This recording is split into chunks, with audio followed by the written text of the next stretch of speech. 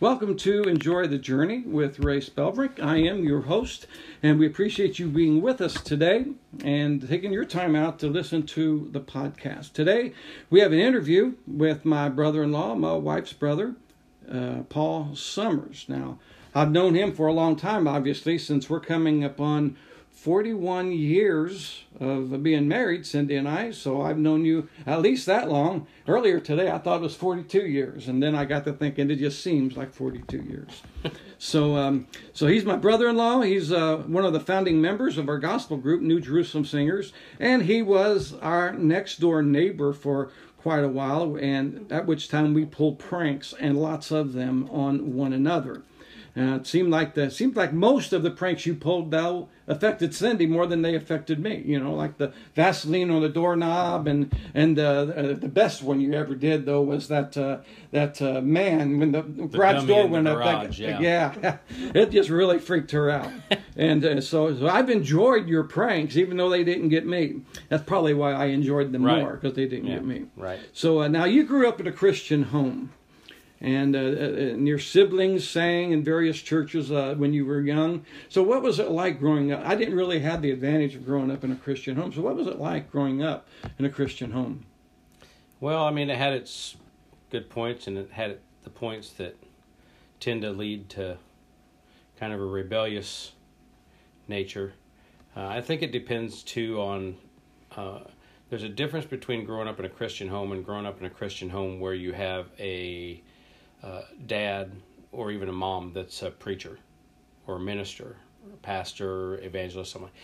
I think it's a little different when you grow up in a home like that than it is growing up in just a Christian home, because you're expected to live. People look at you to be a mirror of your parents, and it doesn't always work out that way.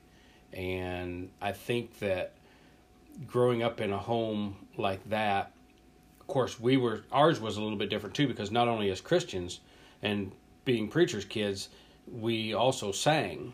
And there was that whole thing where most of the time our weekends were spent gathered around a piano, learning new songs or working on songs and doing a lot of that. And a lot of our evenings were spent with what they call family altar.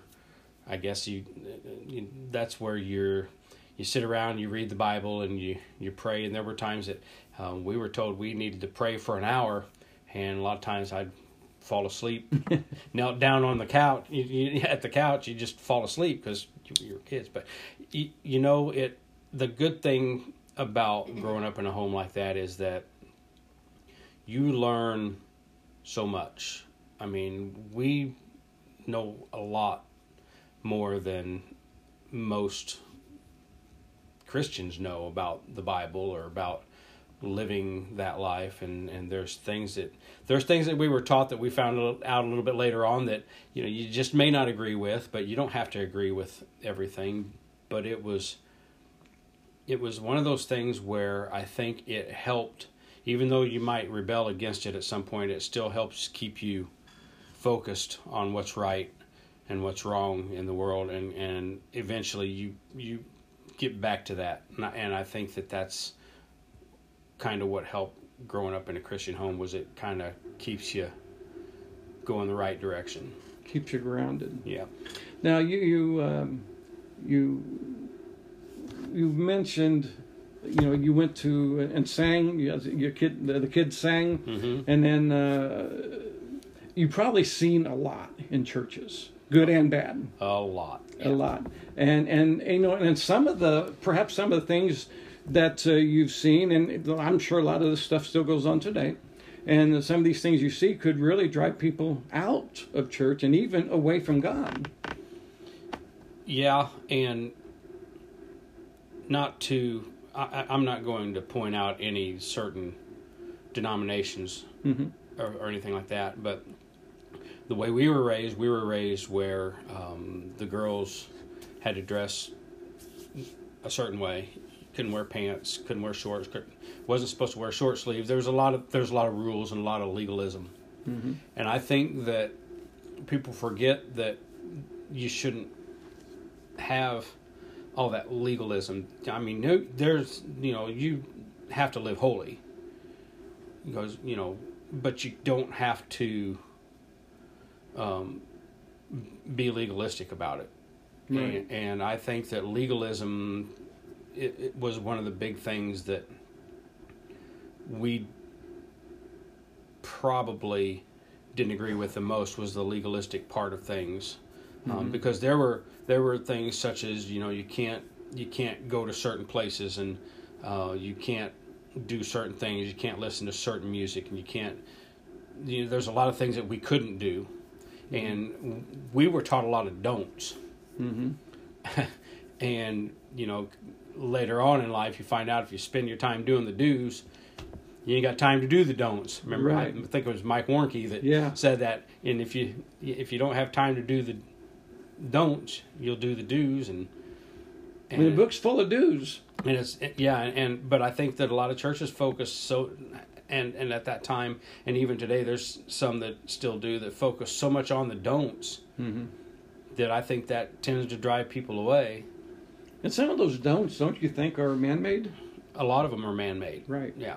Because, and I always go back to, and I always refer back to Samuel and Jesse and David, and how that when Samuel showed up to anoint a king, Samuel, just like a lot of people I think he had a preconceived notion as to what the king was supposed to look like. And when Jesse marched all of his, good-looking boys and big, strong warrior-type boys in front of him, and God had refused all of them, and Jesse, and Jesse had put all of them in front, and Samuel said, "Is this it?" And he said, "Well, I do have one more." And Samuel said, "Well, go get him, because I'm not going to leave until I see him." And as soon as he saw him, he knew. God said, "This is the one." And he said, "You're judging by the outward appearance, but I'm judging the heart." And I think that a lot of times with a lot of churches, they tend to judge holiness by what's on the outside, and it has absolutely nothing to do with what I've seen. Some pretty mean people that dress the way that they're told to dress, and I've seen some mean-spirited people that are just not very nice people. Almost like a Pharisee spirit. It is, yeah. Yeah.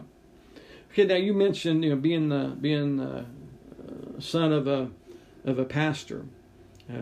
On a side note here, are PKs really as bad as they say? Yep. Preachers' kids? Well, I can only talk for myself and my sisters, at least 3 of my sisters.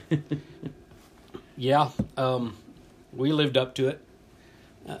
Preachers' kids. Up to it or down to it? Well, yeah, right. Yeah, we kind of lived down to it. We pretty much, we rebelled pretty good. And okay. Now you also mentioned about people had expectations of you as a preacher's kid. Now there's this thing that's a number of years ago I read about called the fishbowl syndrome. It's like just a fishbowl, and you see the fish from all around, and that's what the preacher's kids feel like sometimes. They're in a fishbowl, and everybody's looking at them. They have certain expectations, and if you don't measure up, and then there's something wrong. Yeah. And how did that affect you? I got in trouble one time. Really? Yeah. There was a pastor that was friends with Dad. And with the family, we knew him. We knew him for years. Went to his church, and he told my dad that he saw me riding down the road on my bicycle with a short sleeve shirt on, with a T-shirt on, and I got kind of in trouble for that, because I wasn't supposed to wear just a T-shirt at that. I just wasn't. And it's that kind of stuff that. If people saw you doing something, then they told your dad, or then you'd get in trouble or whatever. And there's a lot. There's a lot. I didn't grow up with that kind of restrictions or that kind of boundaries, you might say, because I didn't grow up in a Christian home. So Well, I would like for my parents to have been Christians while I was growing up. I don't feel like I missed out. I wouldn't want to have had all those restrictions or boundaries that you seem to have lived under. When was your first experience with God? Do you remember that? And maybe where? It's going back a long way. Yeah, it's going back a long way, and a lot of the problem that I have is there's a lot of memories that I think that I've repressed, that I've pushed back because of things that happened in my younger years, and I think there's certain things that I've blocked out. I really don't. It would have to be a camp meeting that we went to one time, and the only thing I remember about it is there was a preacher there named Brother Joubert, and I think that was the first real time that I ever really experienced God at that point, and I think I was probably 9. Okay. And when did you first, and we're going to get into some of this a little bit. I know a lot of times you don't, I believe if it's you that said you don't really like to talk about what the devil has done in your life, and the destruction that he's wreaked. But I think by talking about it and knowing where you are now, it gives the devil a black eye. Right. And that's what we want to do today. And we want to give him another black eye. So when did you first drift away from God, and what prompted it?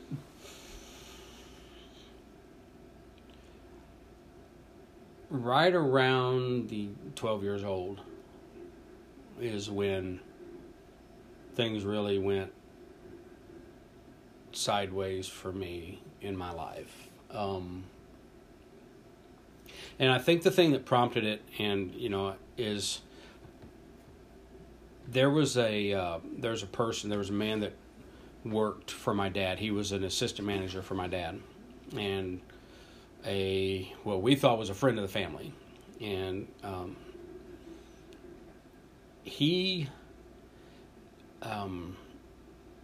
I didn't have a brother at that point in time, and so I grew up with 3 sisters, and didn't have a brother, and so I was kind of looking for that brotherly figure kind of in my life at that time. And I think Mom and Dad was kind of hoping that would be something that would help, was with this guy, coming around and that he would kind of be a brother to me. And he come by one day and asked if I could go visit with him, go to his apartment. And at the time, we wasn't allowed to listen to certain music. We could listen to Christian music, classical music, and but we wasn't allowed to listen to much of anything else at that point in time. And I knew that he had, because he had told me he had all kinds of 45. Of course, I'm telling my age. He had a lot of 45s, a lot of records at his house that I probably wasn't allowed to. I wasn't allowed to listen to at home. So I thought that was pretty cool. And he had a '69 Chevelle. I remember that. It was black, and I still remember it had a crack in the windshield. The little things. Yeah. And so the car was cool. His music was cool. So to me at the time, I thought it was, So, yeah. I mean, I'm 12 years old. And he's wanting me to come over and hang out. Yeah, I'm good with that. Mm-hmm.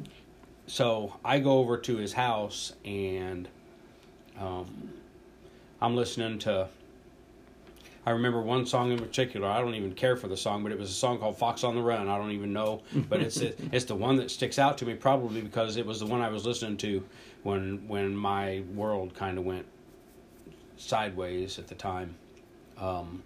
And it was during that time that I went over there that I found out that he wasn't all that he was cracked up to be, and he ended up basically molesting me and basically threatened me. I'm 12 years old. Mm-hmm. I'm a preacher's kid. I was raised. I didn't know much about the world at the time, and the guy basically said, if you tell anybody about any of this, then, I'll kill your family and the whole bit. The whole threatening thing. So I believed him. And that was well before. You had these safe people in school and anybody you could talk to. You didn't have all the stuff. You didn't have that. Mm-mm. This was kind of a taboo thing. Right. And it went on for a long time. It went on for several years until we moved away to a different town. When we moved to Springfield, it pretty much stopped. But there was one day that he, and by that time we moved to Springfield, and then when I was 17, found out he was. Mom and Dad never knew about this at this time. They didn't know about this at the time because I didn't tell them. I just took all that and I pushed all that down. He moved to Springfield, and they told me one day I come home from school and said he was moving to Springfield and wanted me to come over and wanted me to go and help him move into his new apartment. And by that time, I had been, I wasn't a small, twiggy little kid anymore. I'd worked out and I'd built myself up and had been, learning how to defend myself from a guy that a friend of mine, him and I would go over and we would kind of spar with him and learn that stuff. Well, anyway, when I went to help this guy move into his apartment, I drove over there to help him and didn't want to, but I couldn't say anything to Mom and Dad because I just didn't, because I know what my dad would have done. Well, I actually thought my dad wouldn't believe me. At that point in time, I didn't think he would believe me. So I went over here to help the guy, and the guy kind of, started to come towards me, and I looked at him, and the words I said to him, I looked him dead in the eye. I said, "You touch me, you come near me, I will kill you where you stand." And I meant those words. And I wasn't living a Christian life at that point in time anymore anyway. I'd gotten into other things and was not, I was not the same kid that he saw leaving. Right, 5 years earlier. A few years earlier. Yeah, a few years earlier. I wasn't the same kid. And so yeah. And that was the end of that. Okay. And so I think that's kind of when it started, when you started drifting away, and then so what did you get involved in other things? Try to, I know you mentioned suppressing these thoughts and these actions that happened to you. Some of those. Did you get involved in other things like alcohol, drugs? Yep. Yeah, I would drink. I got into some drugs. Yeah. And those were my escape. Right, your escape. Now, do you consider, or looking back, I should say, do you consider those things as addictions at that time? Not at that time. Okay. Then fast forward a little bit. What brought you back to God? I think, well, at that, I'd been through, by that time I'd been through a couple divorces. Well, I was divorced, going through another divorce, and I had left my second wife, and I had met my wife now. This was, good grief, 27 years ago, ain't it? 27 years ago when I met her. So we were drinking a lot. And didn't you actually meet at a bar? We did, yeah. I thought I heard you say that. Well, she had, and it wasn't like that was her lifestyle. One of her friends had talked her into coming that night, and I think that the one thing that God knew that I needed was I needed some something to bring me back. And I think that was the one thing he put in my life probably that turned me back was her. Not right at first, though, because we were both on the same, not on the same path, but we were kind of on the same road at the time. We were just kind of living the same life, a lot of drinking. And we'd go to the bars, close them down, and we spent a lot of money at the bars. And I think the last time we spent $45 or $50 on drinks and didn't even feel the effects of the alcohol. Wow. And at that point, we knew that, there were issues. And one of the things we left a bar one night and we were headed home. And this was one night where I shouldn't have been driving. I'll just tell you that. There were many times I shouldn't have been driving. This is one night I shouldn't have been behind the wheel of anything. None of us should have been behind the wheel. But anyway, a friend of ours told us about this the next day. And I wrote a song about this. We were driving home and we was on a 2-lane road and we was in a little Ford Festiva. It's like a soda can with 4 wheels on wheels. it. Yeah. And the girl that was out drinking with us was following us, and she told us that the next day that she thought we were going to die, and she actually literally pulled over to the side of the road and sat there and cried and sobered up from it because our car was over the center line and in the left lane, and we were headed straight for a semi, and we were doing about 70, 75 mile an hour. Still remember the headlights of that semi. I can still see those lights. And anyway, she said the last second our car went back over and got in the right lane. And I know that was God that moved that car over. And she told us that, and I think it was sometime after that we started kind of tuning in and listening to some preachers on TV. And there was one in particular that we listened to a lot. And one day we just sat and talked about it, and I said, this ain't getting us anywhere.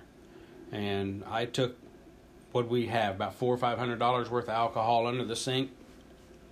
I took every bottle of alcohol that we had under the sink and I poured it down the drain. We was done at that point. And I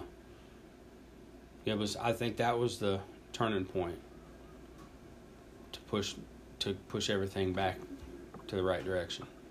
Okay. But it was God, and it was Kelly. God using and Kelly all that too, yeah. all that stuff, yeah. Because I think actually we kind of saved each other. That could be. Okay. Was the path back to God an easy path? I think that's subjective because it seemed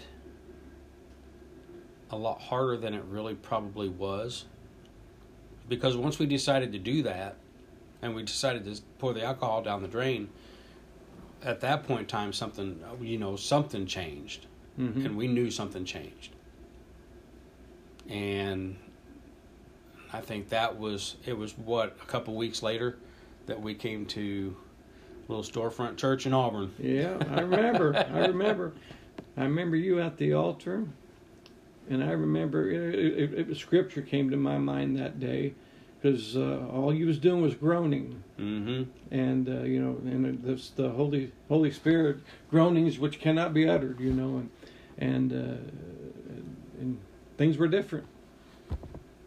Well, when you have God tell you something and God says something to you that you don't want to hear, but you better listen. When he says, I put a calling on your life and either you answer it now or I'm done, you better take notice. And that was the one thing that, made me realize, I don't want him to remove his hand from my life, because I need his hand on my life, because I'm still going to mess up. I'm still going to make mistakes, but I can't make mistakes without him. And I remember one of the first sermons I heard you preach. I don't remember exactly where it's found, but I remember the emphasis was, "Oh, that men should praise the Lord." I believe that's Psalms 107. Because you repeated that, as you was talking, and that would come up, you would repeat that several times, and that was the gist of the message. Oh, that man would praise the Lord. Yeah. And your life's never been the same. No. Not that it's been, perfect, like you said. No, none of us are perfect down here. No. But we have a promise. Right. We're blood bought, and that's the thing that matters. Now you mentioned you're in ministry now. What do you feel your calling is?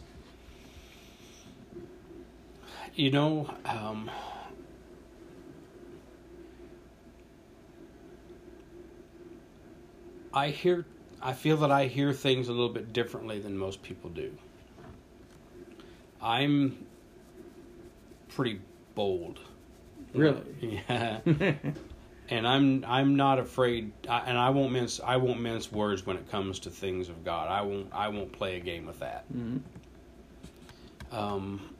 I still believe that I have a ministry. I do the music ministry. I believe there's a word ministry there,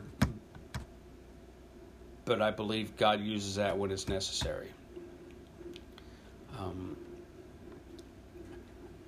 I'm not sure. I just know that there's things that I know that God deals with me about on a regular basis. I feel like there's, and I'm not bragging or saying anything to be a bragger, but I know that I have a lot more discernment about things than I used to have.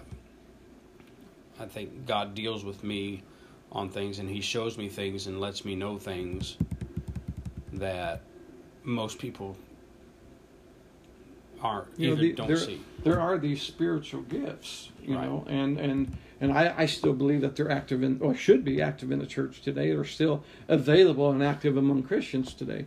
While some people have, some groups of Christian believers believe that those doors have closed, I still believe they're open, and I also believe they're abused a lot, among some. Yeah. But that doesn't take away the validity of the real. Right. And so and discernment's one of those things. Yeah, and I think that it's difficult because a lot of churches these days don't want the real.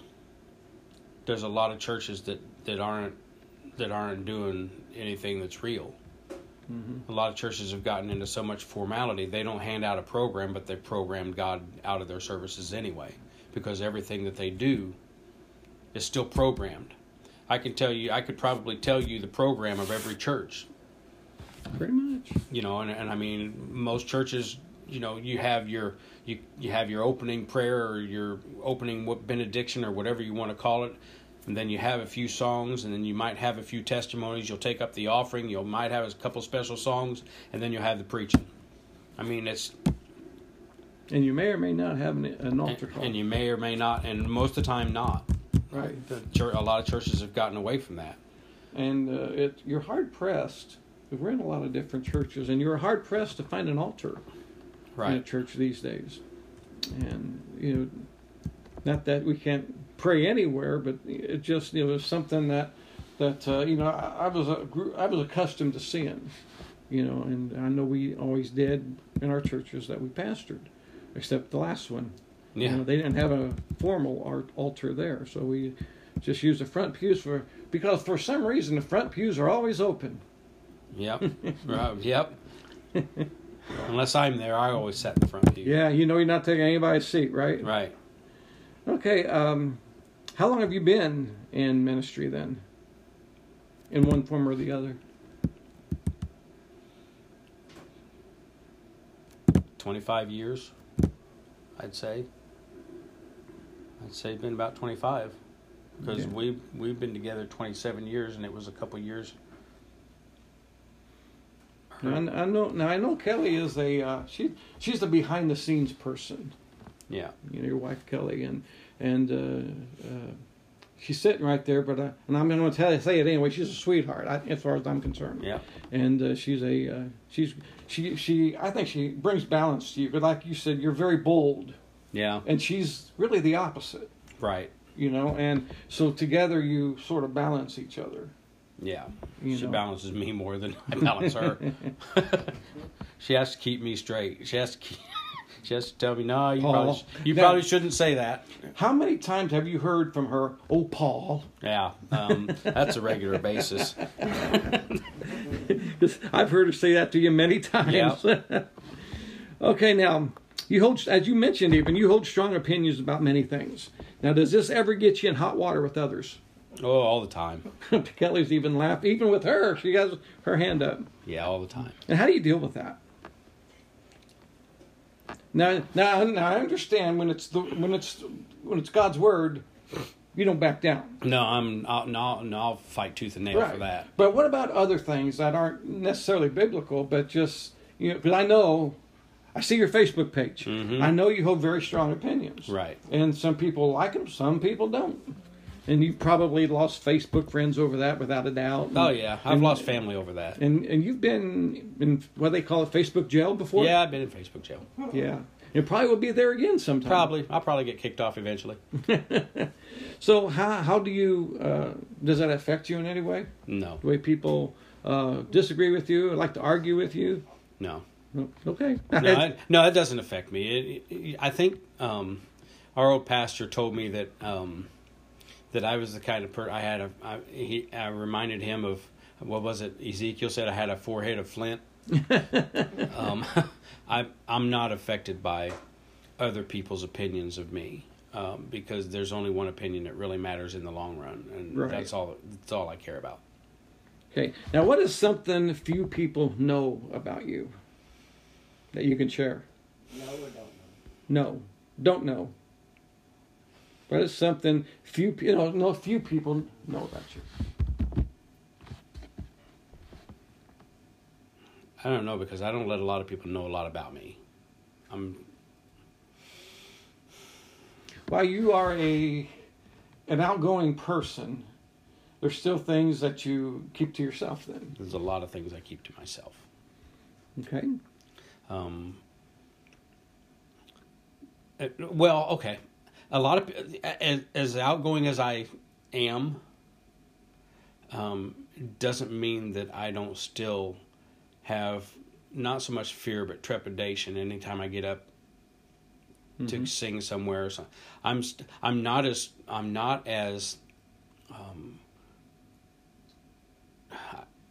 what's the word?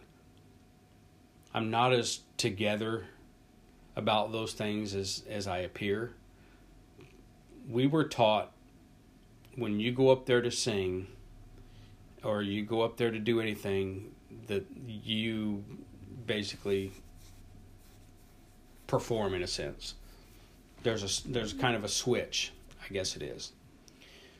When I get up to sing or to do anything, there's a switch that is flipped on, and I hate to say perform because I'm really not performing, but it's a performance switch that's built in me that I use for my confidence. But it doesn't mean that I'm not freaked out on the inside. I call your ministry time, your singing, I consider you high energy. Mm-hmm. Okay, and when people ask, when I share people, I said he's a high energy guy, and I said he'd be good fit. He'd be good if you want, and you have such an array of songs you can sing. Right. Anything from traditional to country gospel to southern gospel to contemporary gospel. You cover the whole Christian realm. Right. And that's quite a talent. and and as God uses that, and no matter which one you're covering, it's still a high energy. Right. And you always share Jesus. Yeah. In between songs or leading up to a song, or even during a song sometime, when they have a verse break or a chorus break, you'll share something right then.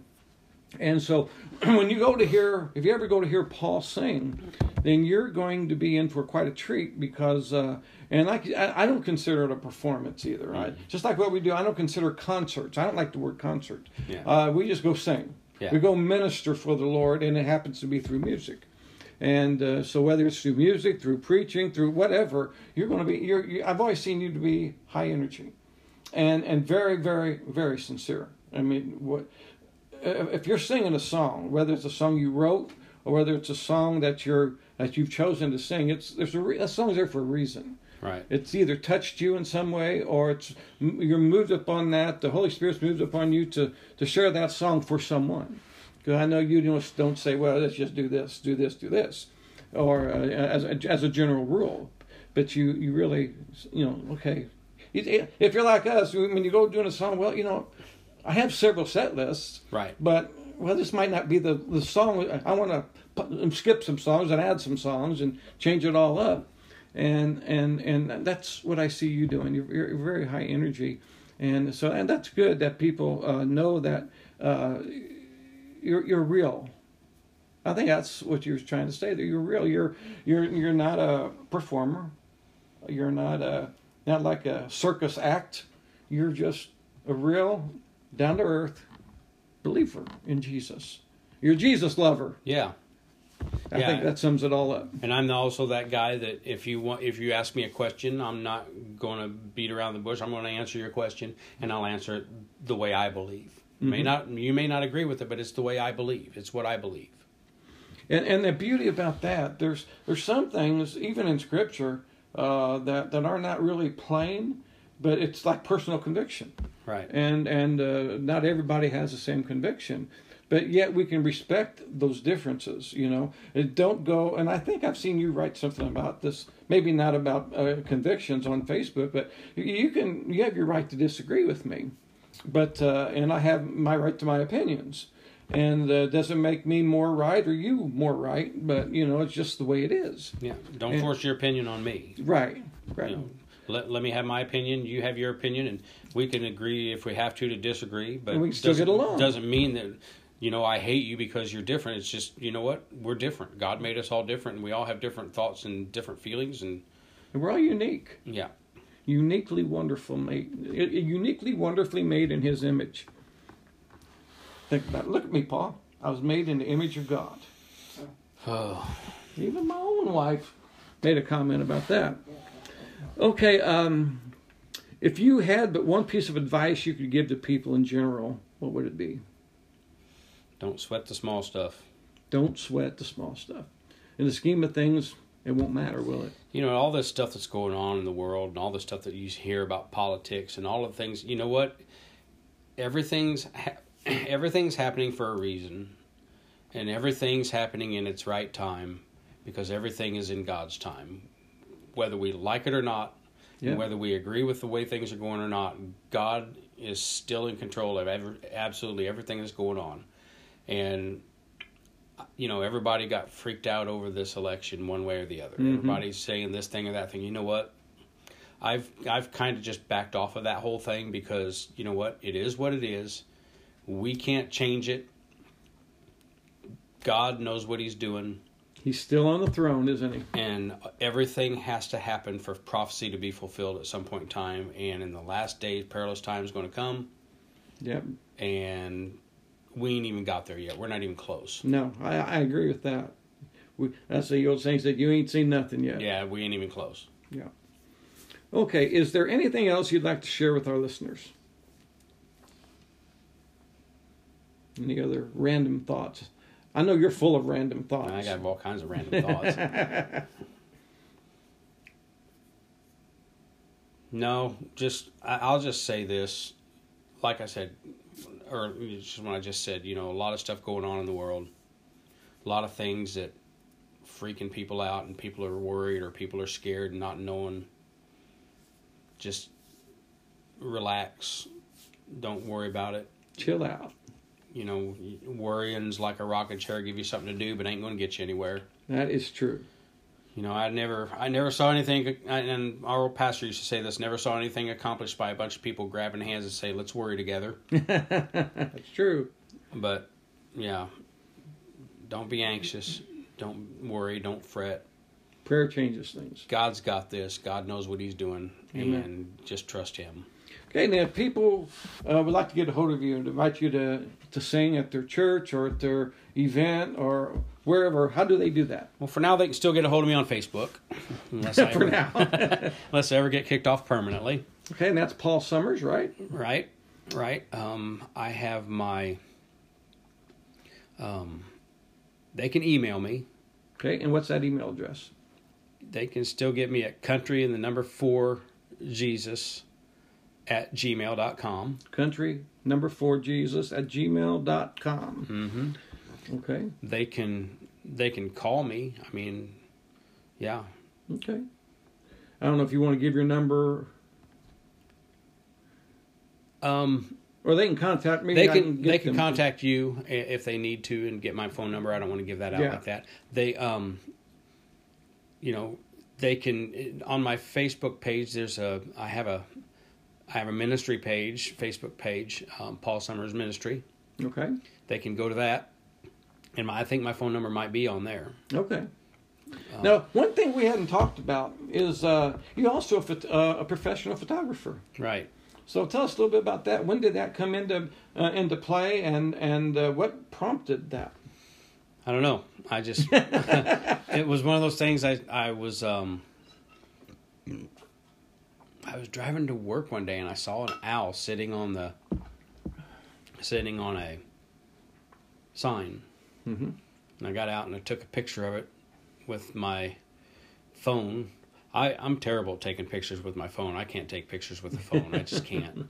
And I thought, man, I need to, because it'd really be fun to be able to take pictures. And I bought a camera and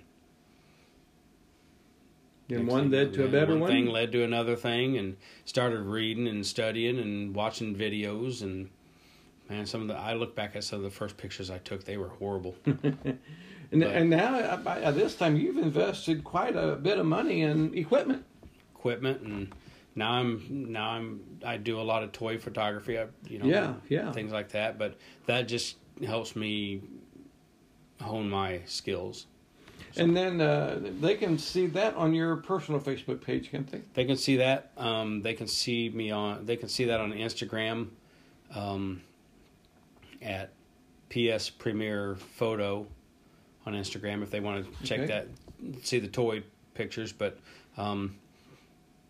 there's some pretty weird ones out there. I'll just say that. So yeah. I see some of your stuff, and I say, well, I have to stop and look. Yeah. But I say, then sometimes I'm thinking, everybody's got to do something that they enjoy.